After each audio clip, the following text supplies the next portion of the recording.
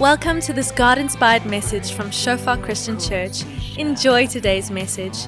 May you experience the presence of our Father, and may you grow deeper in your relationship with Him. Oh, Jesus, your love over us. In Jesus' name. Amen. Thank you so much, band. Really appreciate you guys. Just so good to know that Christ is alive. Be able to proclaim and sing that and remind ourselves that He is not dead, He is alive.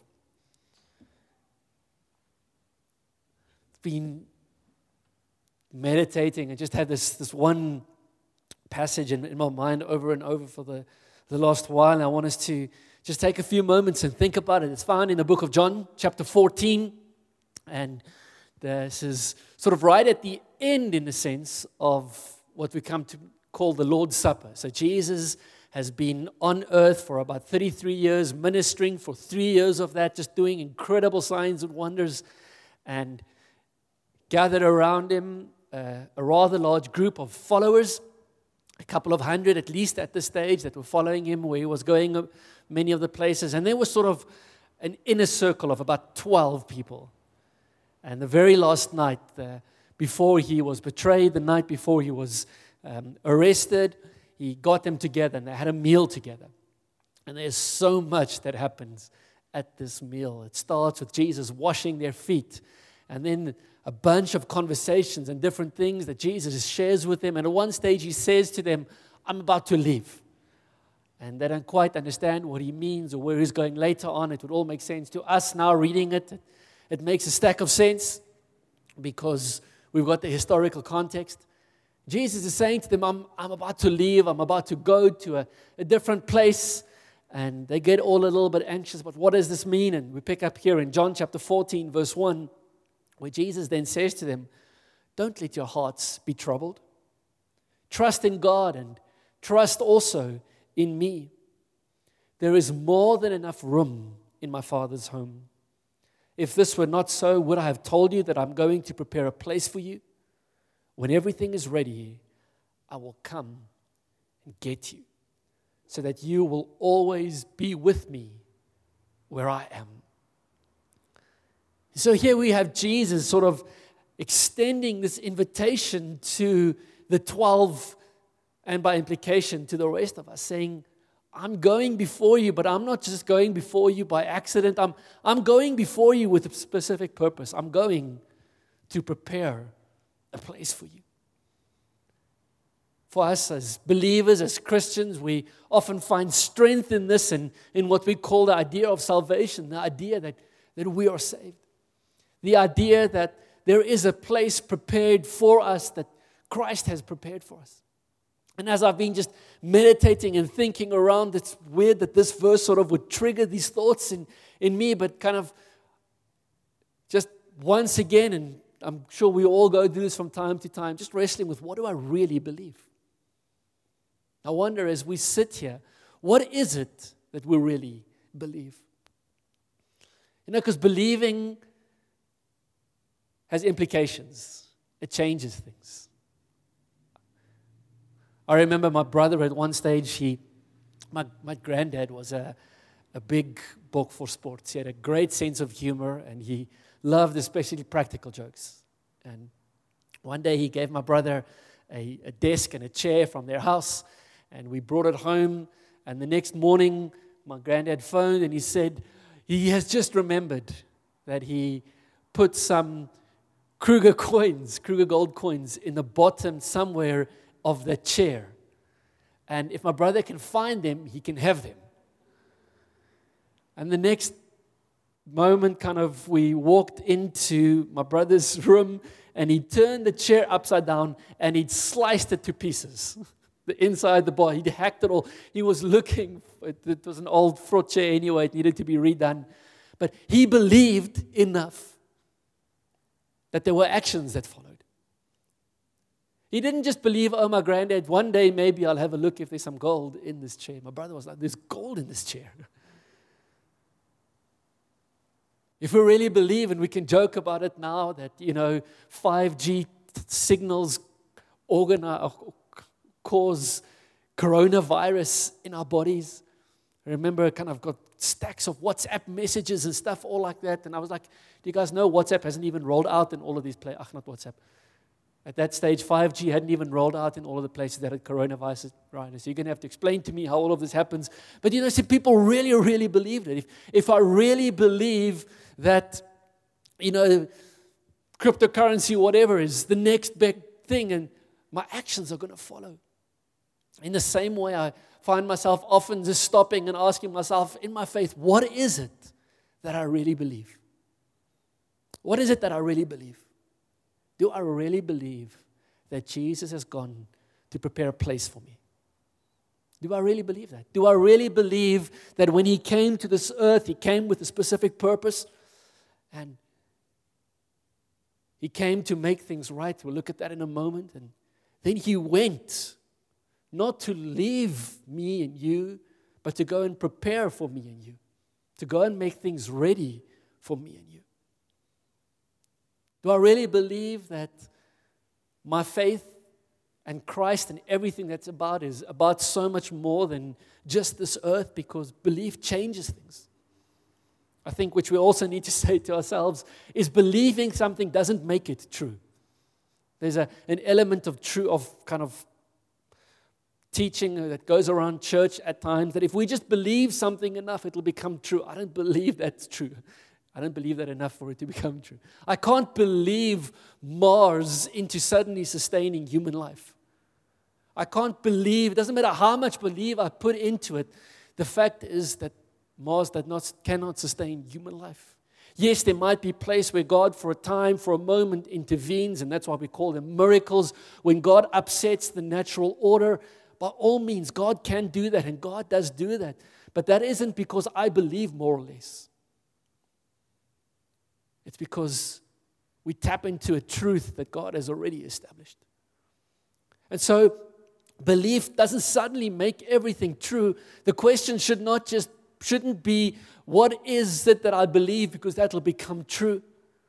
A lot of people ask me why do I believe what I believe? Why do I believe in Jesus? Perhaps it's a question you have often, and my answer there, right at the core, is not because of some experience that I've had, not because of some teaching I've received, not because of some moment that I've had in the presence of God, as true as all of those are. Why do I believe? I simply believe that it is the historical fact.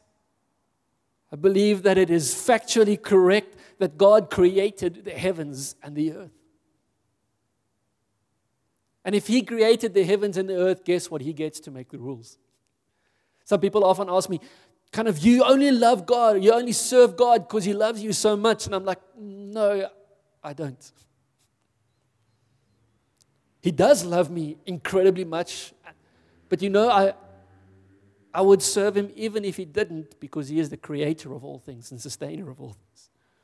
I would serve Him because He is the King and He is worthy to be served. The fact that He is benevolent towards us, that's just a big, massive, huge plus. He doesn't need to be that to be God. But He is that because He is a loving God. Remember a couple of years ago, we were in India, Chennai, and had sort of half an hour to share. It was quite a large crowd that night. And I just felt God press on me, because we're in this environment where everything goes, there's absolutely no problem with just adding another God to the millions of gods they already have. So just adding Jesus, preaching Jesus. That's a great message, sounds like a good God. Let's just add Him to all of the other gods we already have. I just felt God press on my heart that for that evening, it's the first time in my life I've attempted this. I preached from Genesis to Revelation in 40 minutes, maybe even less. And for me, I just so loved that moment because it reminded me about who we are and why we believe what we believe. That there's a God who created the heavens and the earth.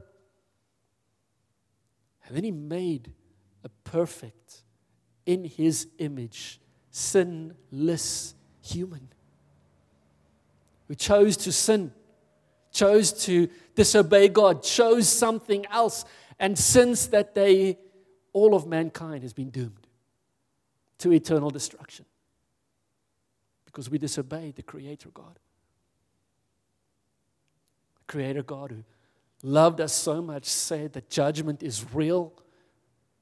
Judgment must take place, but made a different way, that rather than bringing the judgment upon my head and your head, He said, I will send somebody else who will carry that judgment in their place.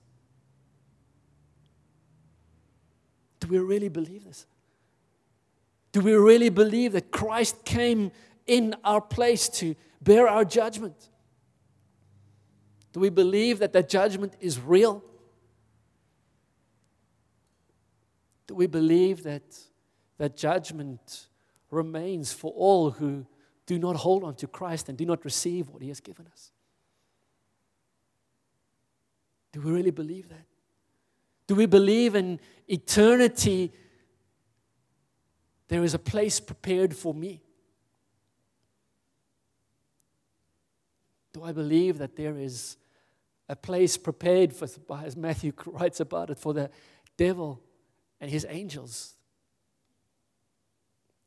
And that those who do not receive Christ are headed there. Because you see, believing has implications. It's nice to say that in our mind. It's nice to wake up in the morning and to say, I believe in Jesus, and to carry on with our lives. But I've just been wrestling with this. Do I really believe that? Because if I really believe that, surely my life would look a little bit different. If I really believe that, and in the same way that if I really believed that there was gold hidden in the bottom of this chair, if I really believe there is eternity, surely that's going to impact not just what I do sometimes, but the very foundation of who I am and what I do. Read here in Colossians chapter 1, we also pray, Paul writing to the church in Colossae, and he says to them, those of us who are writing this letter to you, we pray that you will be strengthened with all His glorious power, so that you will have the endurance and the patience you need. May you be filled with joy. What a great prayer that is. May you be filled with joy, always thanking the Father. He has enabled you to share in the inheritance that belongs to His people who live in the light. For He has rescued us from the kingdom of darkness and transferred us into the kingdom of His dear Son, who purchased our freedom and forgave our sins. This last while, I've just been meditating on this again. What does it actually mean for me to have my sins forgiven? What does it actually mean for me to wake up today and to realize that were it not for Christ, my eternal destiny would be one of damnation and doomed? But Christ. But Christ.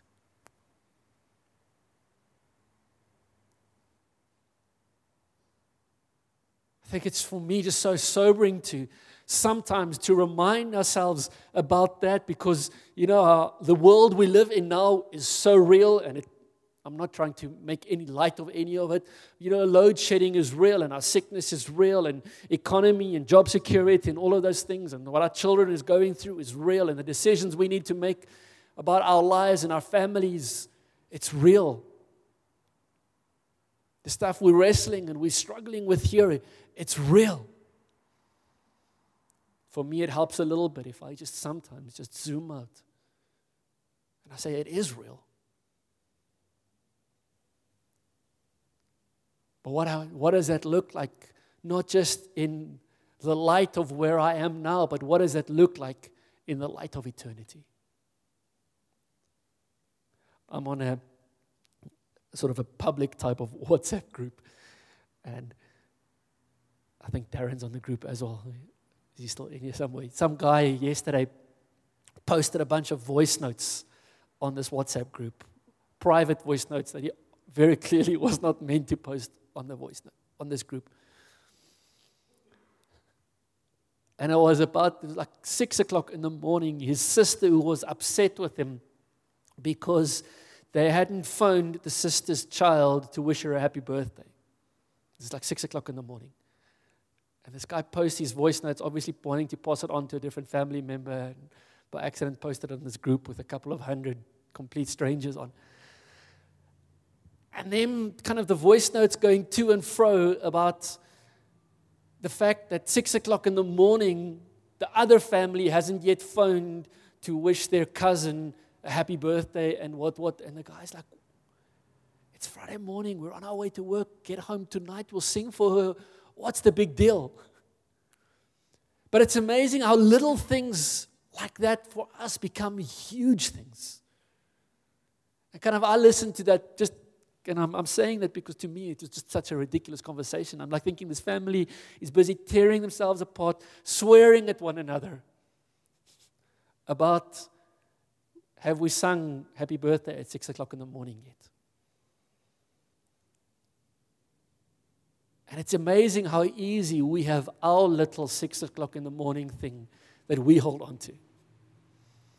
That for us, it blows up and it becomes this huge, massive thing that we're struggling with, that we need to work through, that kind of for us becomes the be-all and the end-all. And I wonder sometimes Jesus sitting in heaven, preparing a place, looking at me, and in love and grace wanting to say, Philip, there are other issues to worry about. Yes, load shedding is real. Yes, the stuff we're going through is real. Yes, there are real dangers. Yes, there are real pains. I was speaking recently, I kind of had all of our brothers. I've got a brother in Hong Kong and who lived in Hong Kong for the last 10 years, and a brother who's lived in Canada for the last 5 years, and Hong Kong resident. They don't have citizenship, and the concept doesn't quite exist there. And a Canadian citizen brother, and another brother who's married to an American citizen. And they were all here the last couple of weeks, and it was just amazing hearing the conversations about all of them have problems. Everywhere you go, it's suddenly, and some of them either they're here now because they don't know where to want to go, because they don't want to go back where they came from for a variety of different reasons. Having left and suddenly realizing South Africa is bad, but it's not that bad. It's bad when you're here and you live yourself into the problem. But this world, it's bad. But it's not that bad if I look at it from a heavenly perspective. If I realize I'm just here, but do I really believe that? Do I really believe that Christ has gone and prepared a place for me? Do I really believe that my sins are forgiven? It's amazing to me, and not necessarily wrong, but it's interesting in the pastoral conversations that we have, the stuff that people struggle with, how much time we spend struggling with earthly things. And we're angry with God because I didn't get the job that I'd wanted, or whatever it may be. And that is real, and I get this hurt and this pain there, but we somehow miss the fact that my sins are washed away. It becomes sort of a side issue, something that we also say. And I sense God is just wanting to bring us back to the place of appreciating again what it means that our sins are washed away. Yes, perhaps it doesn't mean so much while we are here in this earth, apart from the fact that without, and this is pretty huge to me, I can put my head on a pillow at night and go to bed with no guilt and no shame, no worry. I've been in some situations here on this earth where kind of, you know that there is a big problem coming. And you struggle to sleep because what are we going to do about this thing, this test, this exam, this assignment, this presentation, this thing, whatever it needs to happen. It's huge, it's big, it's building up, and I'm not ready for it. I don't know if I'm going to make this.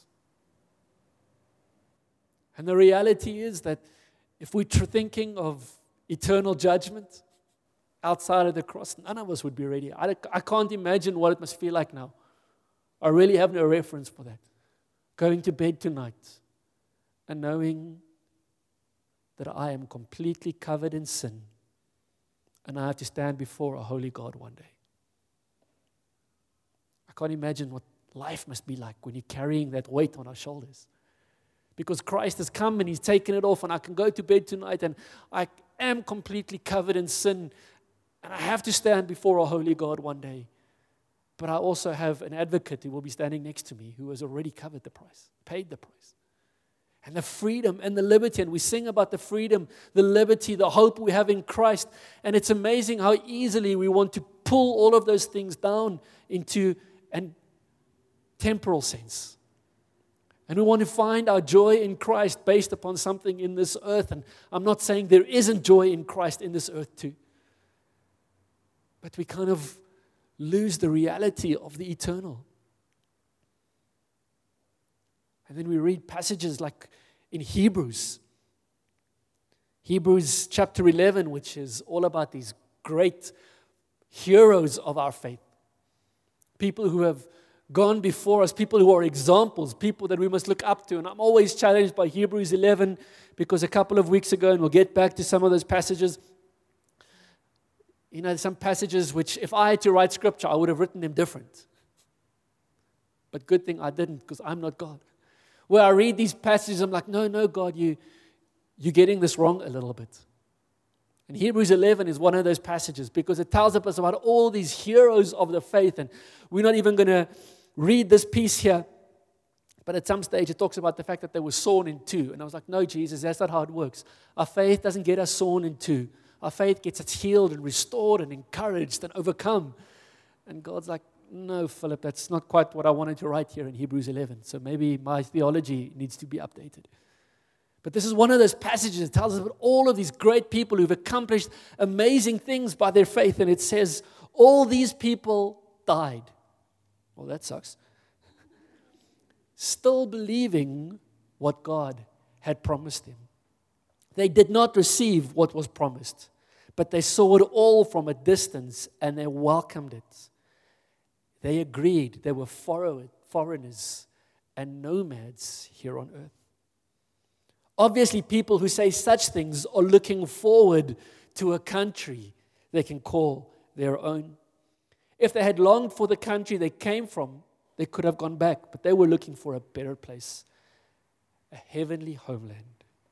That is why God is not ashamed to be called their God, for He has prepared a city for them. And so then I go back and I read all of these challenges that these people in Hebrews chapter 11 go through, the things that they wrestle with, the life on this earth that they deal with. And then I realize God is not ashamed to be called their God because they are not looking for this earth. They are looking for a new home, a heavenly home. And God has prepared for them a city. Isn't it such a great encouragement? It's an encouragement to me to know that right now my house is falling apart. And I'm not even joking. I've got a list that I don't even get to write in our kitchen where stuff gets written that must be fixed in the house. And any other husbands around there, do you know the crazy thing is? You cannot keep up. Doesn't matter how regularly I tick off things, more things get added all the time. And that's not just my house, that's this world.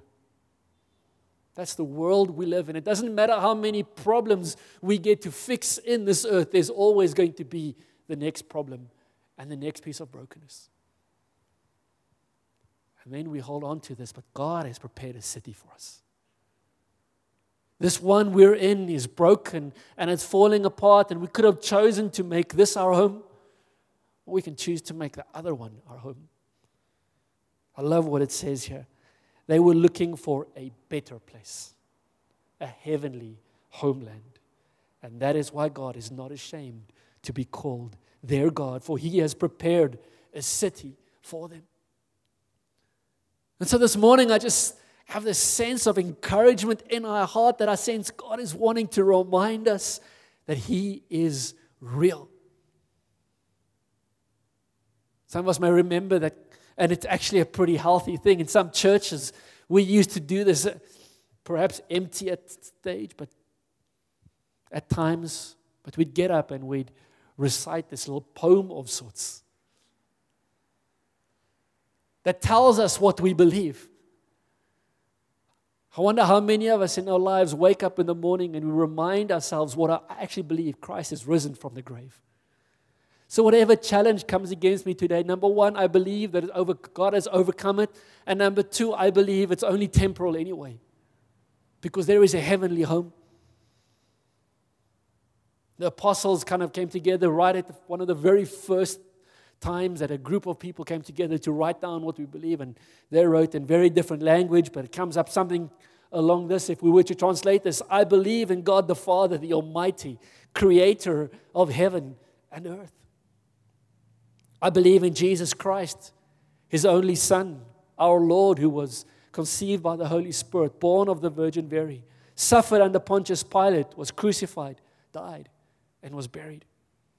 He descended to the dead, and on the third day He rose again. He ascended into heaven. He is seated at the right hand of the Father, and He will come to judge the living and the dead. I believe in the Holy Spirit, the Holy Catholic Church, which just means the universal church, the communion of saints, the forgiveness of sins, the resurrection of the body, and the life everlasting.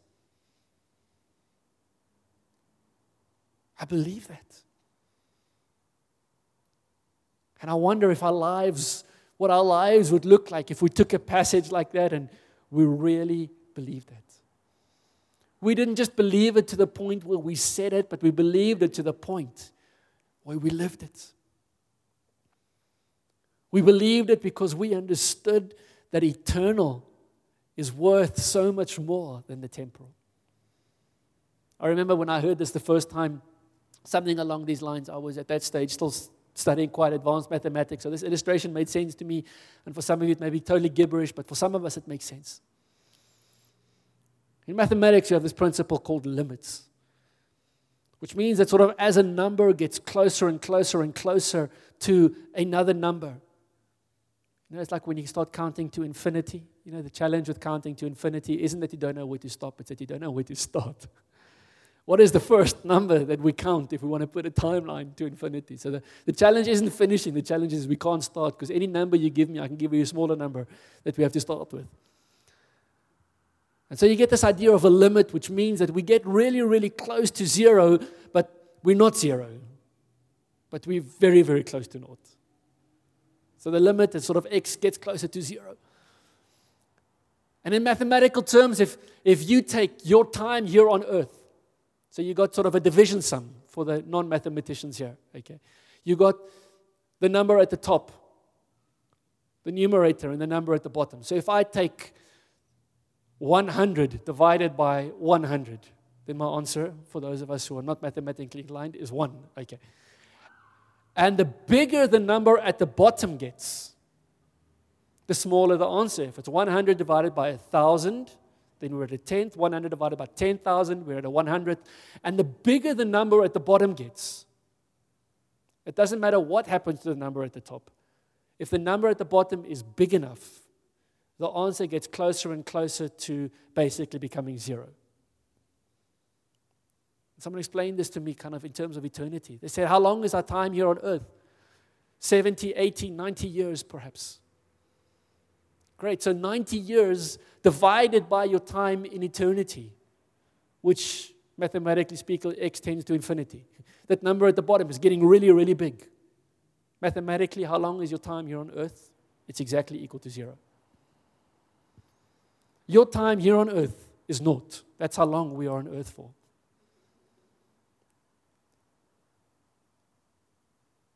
And so how worked up do we get about the naught time things? How worked up do we get about the struggles as real as they are on this earth? I'm not discounting them. I'm not saying we mustn't pay attention to them. I'm just saying there are naught time things and there are eternity time things. And we have to trust God to allow us to let the eternity time things overshadow the naught time things.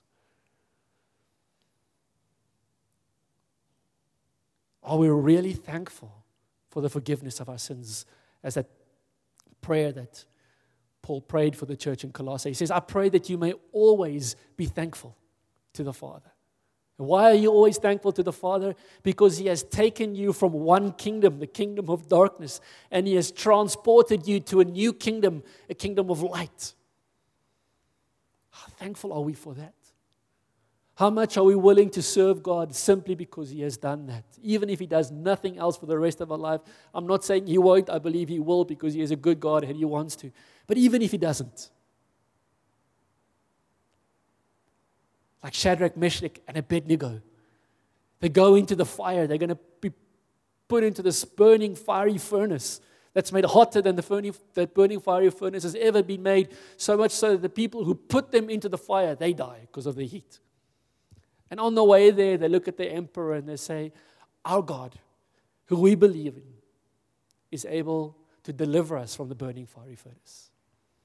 But even if He doesn't, we're still not going to bow down to you.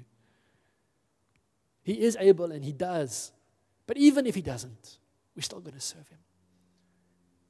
The fact that my sins are forgiven is something which we say so easily. I wonder how often we stop and we just think, what does that actually mean? I would have spent eternity in a burning, fiery furnace. I would have spent naught time in a nice little home here, and then eternity, where a couple of times when Jesus speaks about it, He says there will be weeping and gnashing of teeth. There will be wailing and screaming and pain and eternal judgment. That is what awaits me. That's what awaits you. But for Jesus. Do we actually allow that to set the course of everything we are and everything we do? Because maybe if we believed that, we would live a little bit different. And not just believe in the way that we say it, but we believe it in the way that we live it.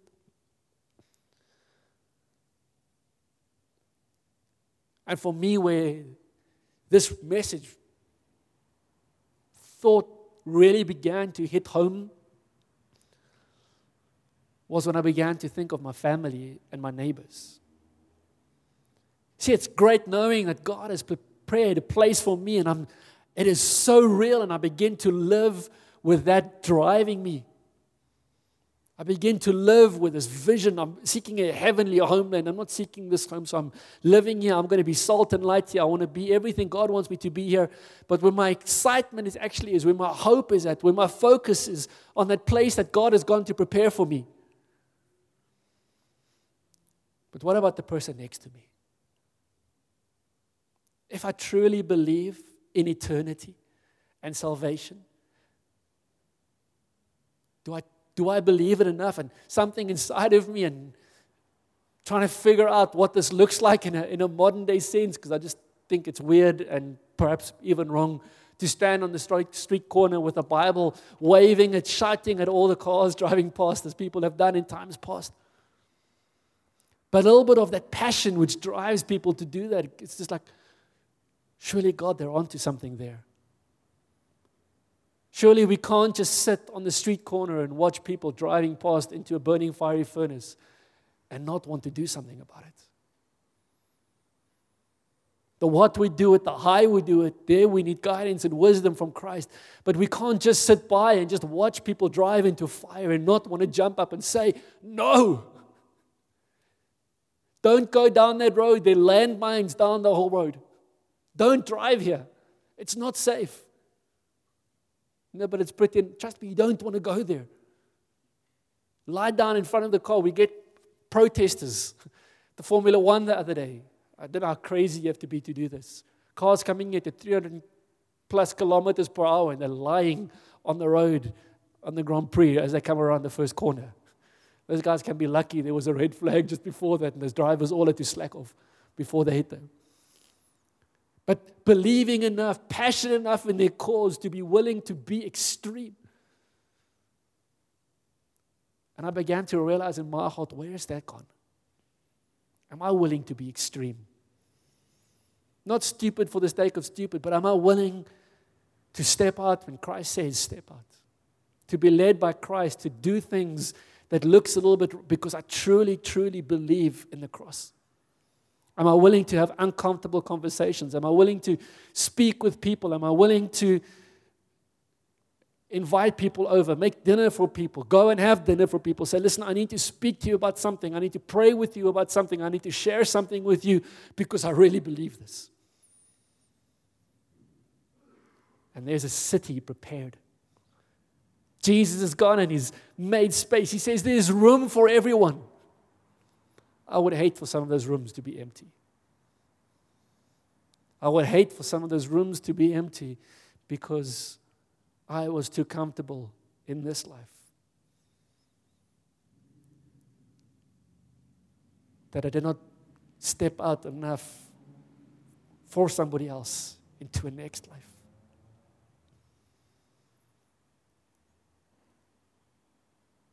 So I want to challenge us with that this morning. I want to challenge myself. Can I just say first and foremost, starting here, do I really believe? Because I can read the scriptures and I can say, oh, that's a nice story and that's cool, whatever, and we can live. Or I can really believe it. And if I really believe it, that changes something. Then I can't just put my head on my pillow tonight and say, oh, all those people I met them today look like really amazing people. They're probably going to hell. Now I'm going to sleep well. No, Jesus, you've prepared a place for them. How do we get them to the place that you are preparing for them, Jesus? How do we love them? How do we demonstrate truth to them, God? How do we speak to them? How do we pray for them? How do we step out and allow Christ to reveal Himself to them? Because if we believe, then just carrying on isn't an option. Just doing the same isn't an option. Either we believe or we don't. But if we do believe, it has some significant implications. Can we stand this morning? I want us to pray together. I want to pray that didn't even read 1 Corinthians 15. Maybe you can just flight it there quickly, that our hope in Christ is only, if our hope in Christ is only for this life, we are more to be pitied than anyone else in the world. But our hope in Christ is not only for this life. You see, if Christianity is just about here, then we're wasting our time doing it. That's even what Paul says. We're pitiful people. But if it's about so much more, so I want to pray that God would reveal to us a little bit of the so much more that He has prepared for us. That we would live with the knowledge that Jesus has gone to prepare a place for us. That maybe I don't know where I'm going to be staying next week or next month or next year. But I do know where I'm going to be staying in eternity. Because I trust Jesus that He is preparing a place for me. Don't know what it's going to look like. But I know it's going to be better than this broken world. And that it starts there. It starts with every one of us just having this awareness that Christ has forgiven my sin. Yes, that there's nonsense and rubbish in my life. Yes, my life isn't perfect. Yes, it's falling apart in so many ways. But Christ has come to make it right. Not only on this earth, but in eternity. And so step one is, Jesus, I want to receive that. I want to live that. I want to have that in my heart. Tomorrow morning when I wake up, I don't have to be troubled because Jesus has gone to prepare a place for me. Doesn't mean there aren't struggles here on this earth. Doesn't mean they're not real. Doesn't mean I don't have to go through them. Doesn't mean I don't have to wrestle with them. It just means that I'm just viewing them in a slightly different light. It starts there. And then once that's beginning to settle in our heart, the awareness that that same truth holds true for whosoever would believe in Christ, that they may have eternal life. And so Jesus, help us. Help us in our brokenness. Help us in our awkwardness. Help us in our weakness. Help us in some way to demonstrate your wholeness to a broken people all around us. Maybe it starts by just loving them in the midst of their temporal hurt. As much as we care about that suffering, we care most about their eternal suffering. And that's real to us, God. So God, show us our colleagues, our friends, the people around us, the street corners, the shopping malls, whatever that is, wherever that is. God, we truly believe, and so that means things have to look different. Let's pray, Jesus. This morning, God, before anything else, Lord, we just want to come like Paul prays for the church in Colossians, and we want to always be thanking you that you have enabled us to share in the inheritance that belongs to your people, Lord. That you have rescued us from a kingdom of darkness and transferred us into a kingdom of your Son. That you have purchased our freedom and you've forgiven our sins.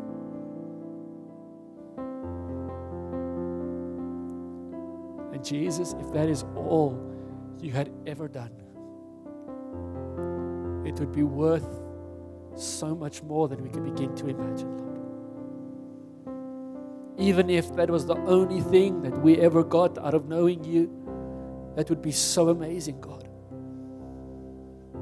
So we just want to stop and say thank you again for salvation, Jesus. Thank you that as we look at a burning, fiery furnace, Lord God, as we look at eternal judgment and weeping and gnashing of teeth, Lord, that we are not headed there anymore because of you. But we are headed there where you have gone to prepare a place for us, Lord. I pray that we may begin to glimpse that place which you have prepared for us, Lord God. That we may live for that place that you have prepared for us, Lord. That we may dream of that place which you have prepared for us. So much more than we may dream of anything here on this earth. Jesus, I pray that it would become so real to us that we would truly, truly be believers, Lord God. And as we believe that our thoughts, our actions, what we do with our time, our relationships, our finances, our careers, our families, all of that, God, would line up with the fact that you have prepared a place for us. God, before anything else, we just want to say thank you for that. Thank you. We want to receive that, Lord Jesus.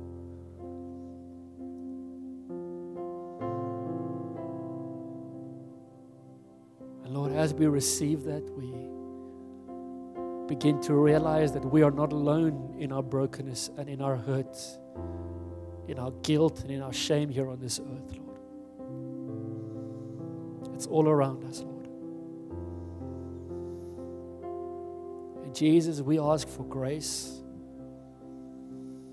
to hear where you have transformed us into the kingdom of your Son. That we may somehow extend our hand to others and invite them across, Lord God. That as real as our eternal salvation is, Lord, that their eternal judgment would be just as real to us, Lord.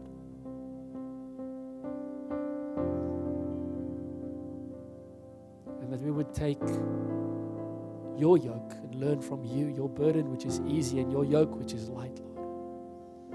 That we would realize, God, we cannot save them, Jesus. Only you can do that. That our hearts and our prayers would become for them, Lord God.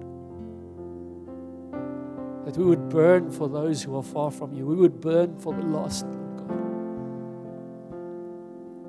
That the reality of heaven and hell, God, won't just be a nice side issue discussion, God.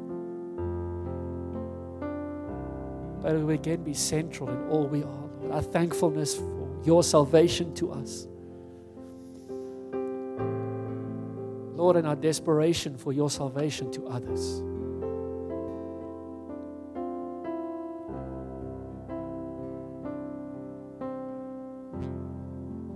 Can I invite us just wherever we are, if the Holy Spirit has stirred something in your heart this morning, don't you want to take a moment and just respond by speaking to Him about it? Perhaps it's about your own salvation, your forgiveness. Maybe that's something that you struggle with, just knowing that Christ has paid the full price. You can come to Him this morning and know that He has. His price is more than enough. You don't have to walk around with that guilt and with that shame. Maybe that's you and you just need to bring that before Jesus. Maybe like me, you just realizing an apathy that has crept in for the lost, for those who do not have what we have. You want to bring that before Jesus and say, Jesus, would you just stir a fire inside of me again, Lord? I don't want to be able to look at people that are headed to a fire and just carry on in my own merry way as if nothing is going wrong, Lord. Come and do something in my heart, Jesus.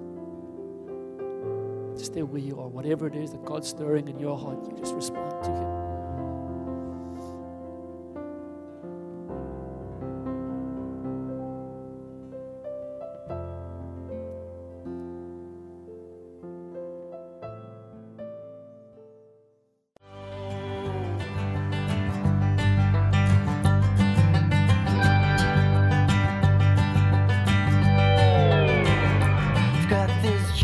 Thanks for listening to this message from Shofar Christian Church. We believe that you enjoyed your time with us, establishing God's kingdom and His glory in your life. For more info, call us on 012-362-1363. Email us pretoria@shofaronline.org. Browse our website www.shofaronline.org or like us on facebook.com/Shofar Pretoria.